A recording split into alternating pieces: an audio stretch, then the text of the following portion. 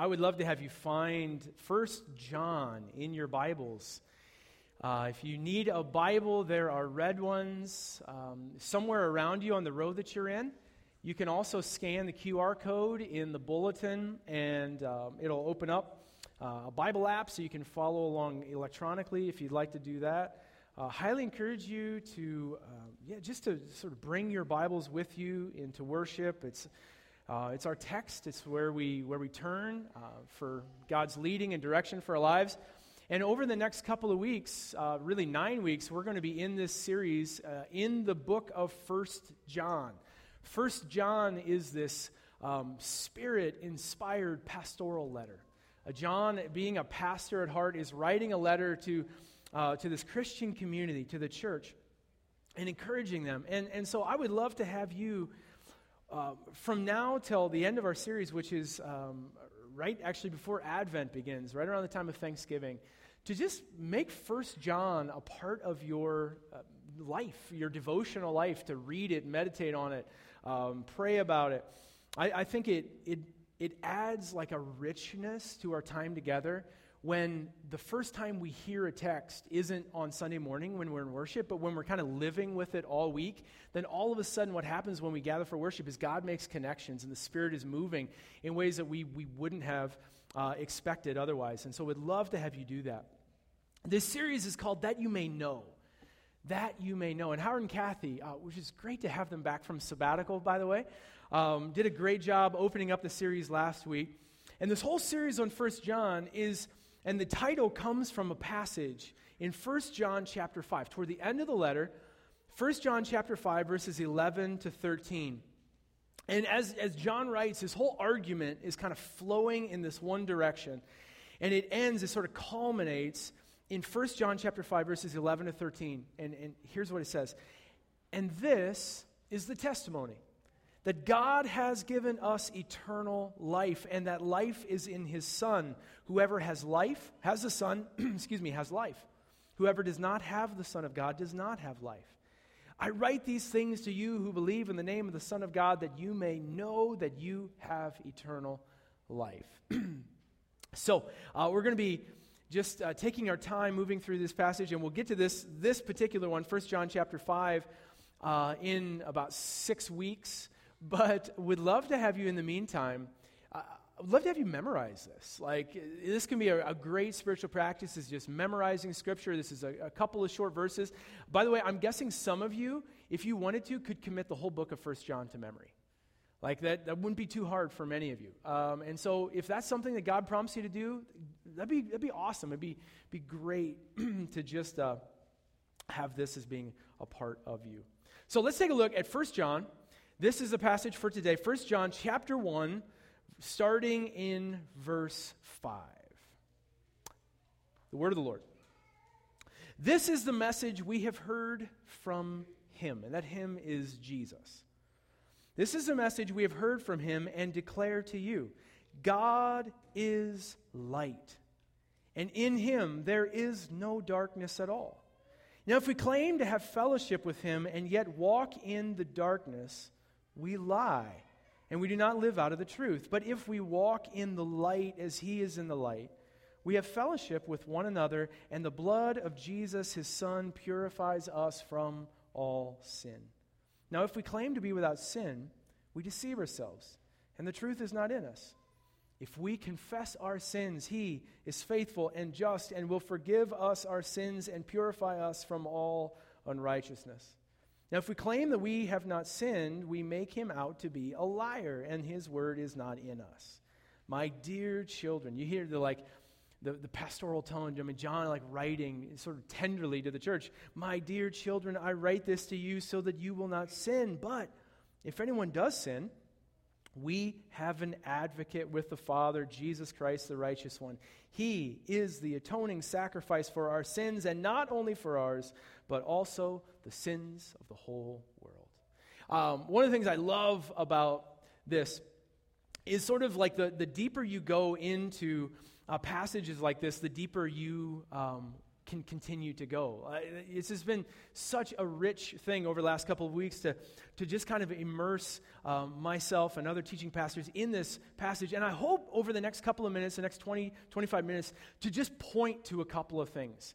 Now, a couple of things that John highlights. We're not going to be able to exhaust everything that he talks about, but I hope that we can sort of point to a few things, and then you personally, as a family, as a small group or missional community, can continue to just ask the questions, okay, what does this mean for us? How do we live this out?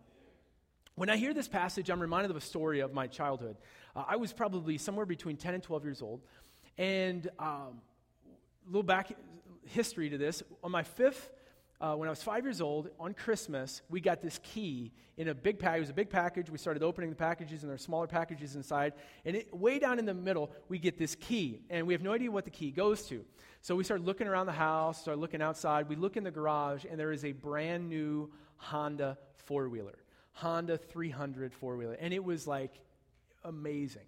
So we spent so many hours like riding, my sister and I riding this four-wheeler and having fun. So fast forward about 6-7 years.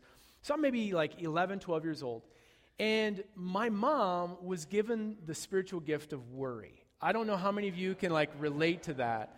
But like every time I would start the four-wheeler, she'd like, be careful, right? Don't go too fast. Wear your helmet, all that stuff. And of course, I paid very close attention to what she said, as all 11 to 12-year-old boys would. And so this one particular day, I come home from school, I jump on the four-wheeler, and I go flying down. And we have like 25 acres behind the house, and our neighbors have another 40 on this side, another 40 on the other side. So I just have this freedom to roam. It was amazing. And so I'm flying through the field, and I was not wearing my helmet because you don't look very cool with the helmet on. And like, what happens if one of those girls you like happens to like drive by and you're wearing a helmet? How lame is that? Please wear your helmets, by the way. This was my mistake. So anyhow, I'm flying through the field. I'm doing like everything my mom tells me not to do. And of course, I have an accident. Like there's this big hole in the field that I didn't know was there. The weeds were kind of growing up. And the whole front end of the four-wheeler, one tire goes down in the hole. And the four-wheeler flips over. My foot comes off the foot peg. And the engine, like I still have my thumb on the throttle. And so the tire spins up the back of my leg, taking all of my skin with it. Some of you are nodding like you've been there. You know what this is like. It doesn't feel good. But you don't pay attention to how it feels. You, first of all, like, what do? You, like, check to make sure nobody saw you, and then you set the four-wheeler back up, and you make sure it's all right, and there was no damage, thankfully. And then I got on it, started to back up, and started to drive up to the house, and that's when the pain started to set in. Like, this is a problem. I had shorts on. I looked down, and it's just like carnage down there. And so of course, I wanted to hide it. Right? I didn't like go to my parents and say, I messed up, I had an accident, please help me. I know you all would have done that. I didn't. Learn from me. I tried to hide it. And so I realized there's dirt and grass and stuff in it. I need to clean it out. So I go upstairs and go into the bathroom, draw a nice hot bath, and I jump in it and hold in a scream because, again, I'm trying to hide this. And so I finally get it all washed out. And go and put some like long pants on so that, it will cover it, and realize like that feel of like the fabric rubbing against it was just intolerable. So in my infinite wisdom, as an adolescent young man, I decide to take a soccer sock and just sort of like put it over top of it to keep the fabric from rubbing against it. And so I went to bed like that. And I woke up, and I went to school like that. And I came home, and I thought, like, this is kind of like, it's kind of gooey. Sorry. I'm more like, I should probably change this sock, only to discover the sock is now part of my body. It is just, like, grafted in. And that's when I realized, like, I'm in trouble. I've got problems, and the problems are more than I can deal with. Do you know, like, this is our human tendency. Like when we blow it, when we mess up, we make mistakes, our first impulse is to hide it, to try to cover it up, to try to like sort of, and this is what we find in the Garden of Eden, right? We learn about human nature, lots of things about human nature from the Garden of Eden. Man, woman, Adam and Eve, made to walk with God, like made to live a life in connection with their Creator. And they do But they blow it. They mess up. They choose to sin. And the moment they choose to sin, all of a sudden, they become aware of their own nakedness. They become aware that they've got problems. There's darkness now inside of them. And they feel this disconnection from their Creator, from God. And so what do? They try to hide themselves. I should pull this one. They sew fig leaves together. This is what happens to a fig leaf, apparently, when you let it set out. I borrowed a fig leaf from some of the Journey family, and it kind of shriveled up like this. So this one is still sort of maintaining its shape. This is what a fig leaf looks like. And so they take these fig leaves and they sew them together somehow, and they make these kind of like makeshift coverings to cover up their shame. I want you to imagine how pathetic Adam and Eve might look, right? Like this kid with a soccer sock pulled over this wound. And they hear, Adam and Eve hear God coming toward them, and they hide. They're covering themselves with their little fig leaves, and they're hiding from God, and God comes and he pursues them, and he says, Adam, like, where are you? And Adam says, like, I'm here. I'm ashamed because I'm naked. And all of a sudden, the truth comes out. Now, here's the thing. What does God do? What does God do when he finds these pathetic individuals hiding, trying to cover their shame? We learn so much, not about human nature, but about the nature of God. God covers them. He says he makes garments of skin, which I tend to take as leather. I picture Adam and Eve as bikers in the garden, right? Somebody gave me a pair of chaps as well, but I thought chaps don't really do justice to the point I'm trying to make here about covering our shame. This is what God does. He trades them their fig leaves, their pathetic attempt to hide it, and he covers them. He gives them these garments. He helps them be restored to a relationship. This is the heart of God. That this is what God does. He takes our attempts to hide our shame, and he actually clothes us. He covers us. And this is what my parents did. I was very thankful to have very gracious parents. They didn't condemn me. They didn't say, we told you so. They said, like, let's figure this out. Let's bandage this thing up. Let's get it healed. This is how God responds to us when we simply own up to the darkness inside of us. This is what I hear. This is like where my mind goes when I hear John say this in verse 6. He says, God is light, and in him there is no darkness at all. I mean, God is brilliant, perfect light. This is God's essence, God's nature. God is truth. And God is purity, and God is goodness. God is pure light, and in him there is no darkness at all. There is no evil. There is no falsehood. There is no inauthenticity in God. It would be against everything that makes God God to do those things. And so when all of a sudden we hear God is light, when we experience God as light, the first thing that probably happens inside of us is we become aware of our own shadows. Right? We become aware of all the places that we are not living in the light. And this happens all throughout the scriptures. Remember the story of Isaiah? Isaiah, who became this prophet of God. In Isaiah chapter 6, he has this vision of the Lord, and the glory of God fills the temple. And it says Isaiah, all of a sudden, seeing the light of God shine on his life, he just like says, God, woe is me. I am a man of unclean lips, and I live among a people of unclean lips. God, you have no idea what has come out of my mouth. He's just aware of his own brokenness and his own sin.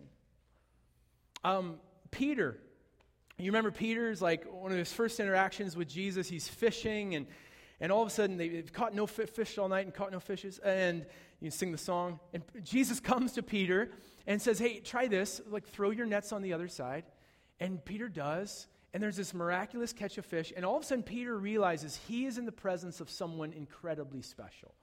Now, he doesn't have it all figured out of who Jesus is yet. That's going to take a lot more time. But he just knows this man is something special. And Peter, when the light of Christ shines on him for the first time, do you know what his reaction is? It says he falls at Jesus' knees, and he says, get away from me, Lord, because I am a sinful man.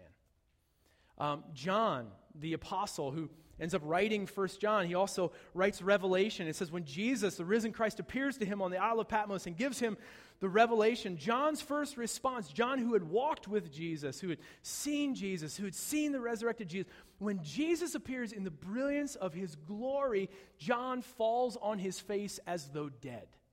That's how he responds. Our first impulse when God's light shines on us is fear. It's to hide. It's to be aware of all of the ways we are not light. And then what does God do? God looks at Isaiah and he says, yeah, I know you're a man of unclean lips. I know you live among a people of unclean lips, right? I mean, God doesn't actually say that, but that's how God responds. He sends an angel, picks up a coal from the altar and puts it on his lips and says, okay, your lips are clean. Your sin has been atoned for. Now let's get on with business. Let's start doing the work of the kingdom of God. Peter, Jesus looks at him, probably lifts his head and says, Peter, don't be afraid. Let's go fish for people. We've got work to do. He looks at John falling on his face as though dead, and he says, John, don't be afraid. Don't be afraid. You see, the light of God is not intended to blind us. It's not intended to hurt us or burn us, which is what we tend to think when we have been living in darkness for so long. It's like when you're asleep and somebody walks in the room and flips the light on. Like at first, it's like it hurts and you want to sort of pull the covers back up over your head. But the light of God is not meant to blind us or to hurt us. It's meant to heal us. It's meant to cleanse us. It's meant to lead us into a brand new life. This is who God is, and this is how God's light functions in our life. Take a look at verse 6. John says this, if, and he makes these two if statements, and the word if, it can also be translated whenever. So let's read it that way. Whenever we claim to have fellowship with him, and yet we walk in the darkness, we lie, and we do not live out of the truth. But if we walk in the light as he is in the light, we have fellowship with one another, and the blood of Jesus, his son, purifies us from all sin. Do you know what I think God wants from us more than anything else? Is honesty. Not perfection. God never expects perfection. He never asks us for that. He just wants honesty. If we say that we have fellowship with God and yet we're walking in darkness, we're trying to hide, we're trying to sort of put our own fig leaves together and just be good enough, right? To just sort of like do enough good stuff and put enough money in the offering and have good enough attendance at church and try to not swear too much and not watch those movies or whatever it is that we feel like we're trying to earn God's favor, we are sort of deceiving ourselves, right? We say we're walking in the light, but there's actually this darkness still inside of us. What God wants for us is just honesty, just to sort of step into the light. Now, how many of you know, like John uses this word 2 times. He says, if we claim to have fellowship with him and walk in darkness, and then he says, or if we walk in the light. How many of you know you're walking somewhere? Like we are all walking somewhere. Our life is not stationary. We are moving somewhere. We're on a journey. Is that a great name for a church, right? We're on a journey, and our choices are leading us in a given direction. And Jesus himself says this. He says there are 2 roads. There is this broad road that leads to destruction, and there is this narrow road that leads to life. And we're walking one of those 2 destinations, toward one of those. And so John, like he's pointing out this idea that our choices matter. Because our choices, moment by moment, day by day, our choices will become patterns, will become habits. And our habits will become our character, and our character will become our destiny. Our choices matter. The more we make given choices, the more they become a part of us. They become ingrained patterns of behavior. And the more we live out of those habits, the more it becomes a part of us, and it becomes our character. And as we begin to move this direction, it will determine our destiny, the direction where our lives are headed. That's why it's so hard to change. I mean, how many of you have had a bad habit, and you've wanted to change it, and you've said like, oh, you know what, this is just who I am. Can't do it. Or and you're true. You're right in saying that. It has become a part of you because of the choices you've made along the way. That's why it's so hard to change, because we have this long history, this like inertia, momentum that is pushing us further down this path. That's why it's so hard to change. And any matter of the will is not going to do it. Just waking up and saying, I'm not going to do this anymore. How does that work for you? It doesn't work. I mean, I've told myself I'm not going to do these particular things hundreds of times until the next time I do them, right? And so it can't be just a matter of the will that says I'm going to change the direction I'm moving. Our choices, patterns, character, destiny, and we make a choice on which direction we're moving. And here's what salvation is. Here's what it means to be saved as a biblical language. There's all sorts of language about this. There's in the Bible, they're being born again, being saved, coming into the kingdom of God. The Bible uses all sorts of language. And what happens, what salvation is, biblically speaking, is that moment we choose to say, I am going in a way that is leading to destruction. My choices, my behaviors, my patterns, my character is moving away from Christ, and I am going to choose to turn around and not to fix myself and not to get everything sort of okay and then come to Christ. I'm just going to choose to say, God, I can't change myself, and I am choosing to turn toward you. And what we do is we choose to say, Jesus, I'm going to accept what you have done for me through your life, through your death, through giving yourself away, and through your resurrection. I'm going to choose to believe in you, put my trust in you, that you did what I don't have the power to do. And what happens the moment we do that, the moment our heart do you know, by the way, there is no sinner's prayer in the Bible? Did you know that? You can't find it. Like, you can't find a sinner's prayer that says you have to pray this sort of particular prayer, and then, like, something sort of happens in that moment. All sorts of, Zacchaeus, like, has this encounter with Jesus, and we don't ever find he prays the sinner's prayer. The thief on the cross, like, he has an encounter with Jesus, and all he says is, like, Lord, today remember me in your kingdom. His heart turns. The moment our heart turns toward Jesus, and we cry out for help, and we step into his light, and we ask for forgiveness, we are saved. We are born again. And the moment that happens, we're told, like, that God's Spirit, the advocate, floods into our life and begins to change us from the inside out. So salvation, it is always a personal choice. God honors human dignity. And God has given human beings agency. He's giving us the ability to choose which direction our life is going to go. And God doesn't manipulate us in that. He allows us to choose. And so choosing to follow Jesus is a personal choice. It's a choice that we have to make. But here's the thing. It's personal, but it's never individual.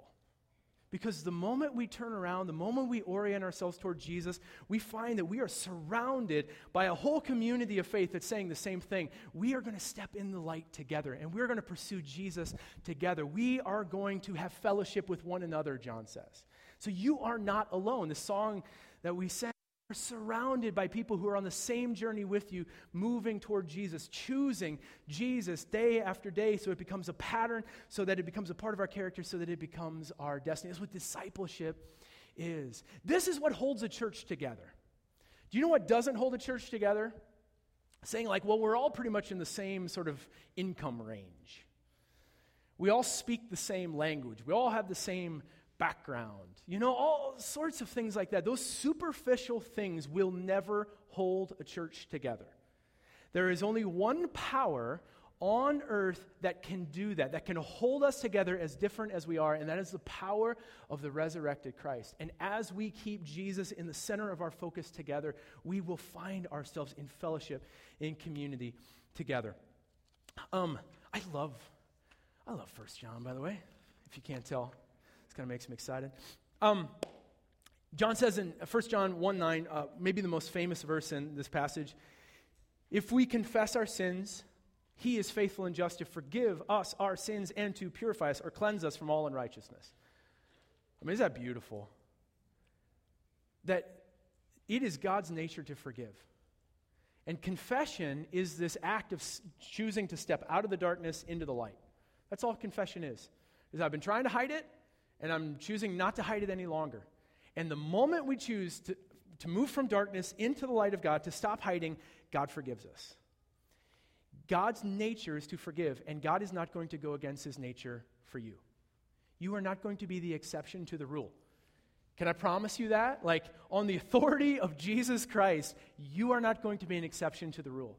That God's nature is to forgive. Like, sometimes people will have a conversation and they'll find out I'm a pastor, and they'll say, oh, like, yeah, it's great that you can do the whole church thing, but I can never come to your church. I'm like, well, why not? Well, I'm just like, I'm way too much of a sinner. And my favorite response is, well, that's pretty much the only requirement. Like, Jesus can't help people who are self-righteous. I mean, Jesus can't help people who don't know they're sick. The people Jesus ministers to are those who just say, like, I'm a sinner. I'm sick. I can't change myself. And Jesus, I think sometimes we miss how much he loves to forgive, that he has given his life to forgive us, Confession is this act of just stepping into the light. If you've been living in darkness, if there's a part of, like maybe you're saved, like maybe you're moving toward Jesus, but there's still a part of your life that's still, you're trying to hide the darkness, and it's taken a toll on you. It's taken a toll on your relationships. It's taken a toll on your attitude, and you realize like God's Spirit is working in your life, and he's saying, it's time to let the light of Christ shine on this, and it feels like it's going to hurt, and it feels like it's going to blind you and burn you. The truth is it's going to heal you. And so just stepping into the light to allow God to begin to cleanse you, it is an incredible gift from God. And so there are lots of churches, lots of denominations that focus solely on sin. To say, you know what a job is as a church is to purge sin from the church. We're going to have a sinless church. I've actually had people, church leaders, say, it is our job as church leaders to kill sin within the church. How's that going to work? Like, how do you go about doing that, killing sin inside the church? That was not in my job description unless it was in the fine print. And I don't see it in Jesus' example either. Do you know what I think our job is as a church? Is to keep our eyes fixed on Jesus. Because what you focus on will become clear, and everything else will get fuzzy. If you just like put all of your attention on the cross for just a second, right? Just focus as much as you can visually, just like really right here on the cross. And notice what happens. If I'm standing over here, I get really fuzzy. Like you can hardly see me because your attention is there. So if as a church, if as an individual, you choose to focus on your sin, do you know what's going to happen? Sin is going to become clear, and it's going to become bigger, and everything else is going to fade away. But do you know what happens if you focus on Jesus, and you make him the center of your life, and you pursue him, is all of a sudden this tendency to sin, it's going to lose its appeal. Because you're going to find yourself more and more stepping into the light, moment by moment, day by day, and it is a beautiful thing to do that together. So this is what we do as a church, is we keep our eyes fixed on Jesus. Now, I want to sort of like wrap this up, but here, this is deeply personal. I hope and I pray that we will all have the courage, if there are areas of darkness in our life, not to keep hiding them, not to keep repressing them, but to just let the healing light of Christ shine on them. And here's the thing. Here's how this matters to our neighbors, to our friends, is that when we realize that it is a pure gift from God, that he has taken our fig leaves, he's clothed us, that he has given us salvation, and it's a gift from God that we don't earn it, we become the least judgmental people on the planet. Because who in the world am I to go around pointing out the ill-fitting fig leaves of others?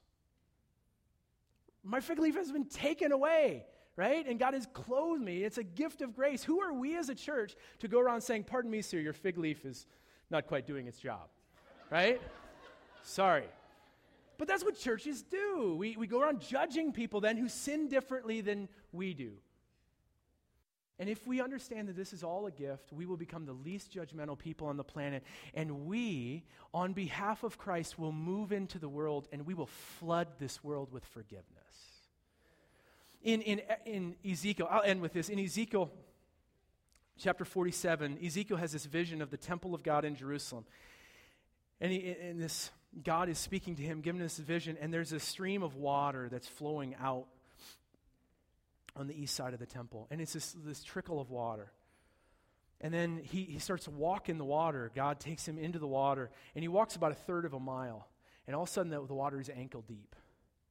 And he walks another third of a mile, and now the water is waist deep. And another third of a mile, now the water is like chest deep. And another third of a mile, and now it's like it's too big. You have to swim through it. And it just keeps flowing and flowing and getting deeper and deeper.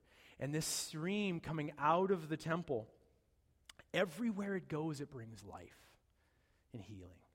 It actually floods into the Dead Sea, the sea where nothing can live because it's too salty, right? Some of you maybe have even been there. And it says this river flows into the Dead Sea, and it just purges all the salt from the Dead Sea. And all of a sudden, the Dead Sea is full of living things, and there are fruit trees growing on either side of the bank of the river. We, as people of God, are meant to partner with God to flood this world with forgiveness, to bring healing, the healing that Christ offers to our neighbors, to our friends, to our family, to our coworkers, to be these agents of healing in the world. And so I'd like to close. I said that like 4 times now. I promise, this is it. I want to close with a prayer of confession. And don't pray it if you don't mean it. Seriously, I mean, it's not something we do to try to earn favor with God. But if you're at a place where you're just saying, you know what, I want to confess. I realize that there's darkness inside of me, and I want to step into the light. I invite you to pray this prayer with me. Most merciful God, we confess that we have sinned against you in thought, in word, and deed, by what we have done and by what we have left undone. We have not loved you with our whole heart. We have not loved our neighbors as ourselves. We are truly sorry, and we humbly repent. For the sake of your Son, Jesus Christ, have mercy on us and forgive us, that we may delight in your will and walk in your ways to the glory of your name. Amen. Sometimes it's helpful to hear the voice of another person, because sometimes it's difficult to hear the voice of God. In the name of Jesus Christ, I say to you, brothers and sisters, your sins are forgiven.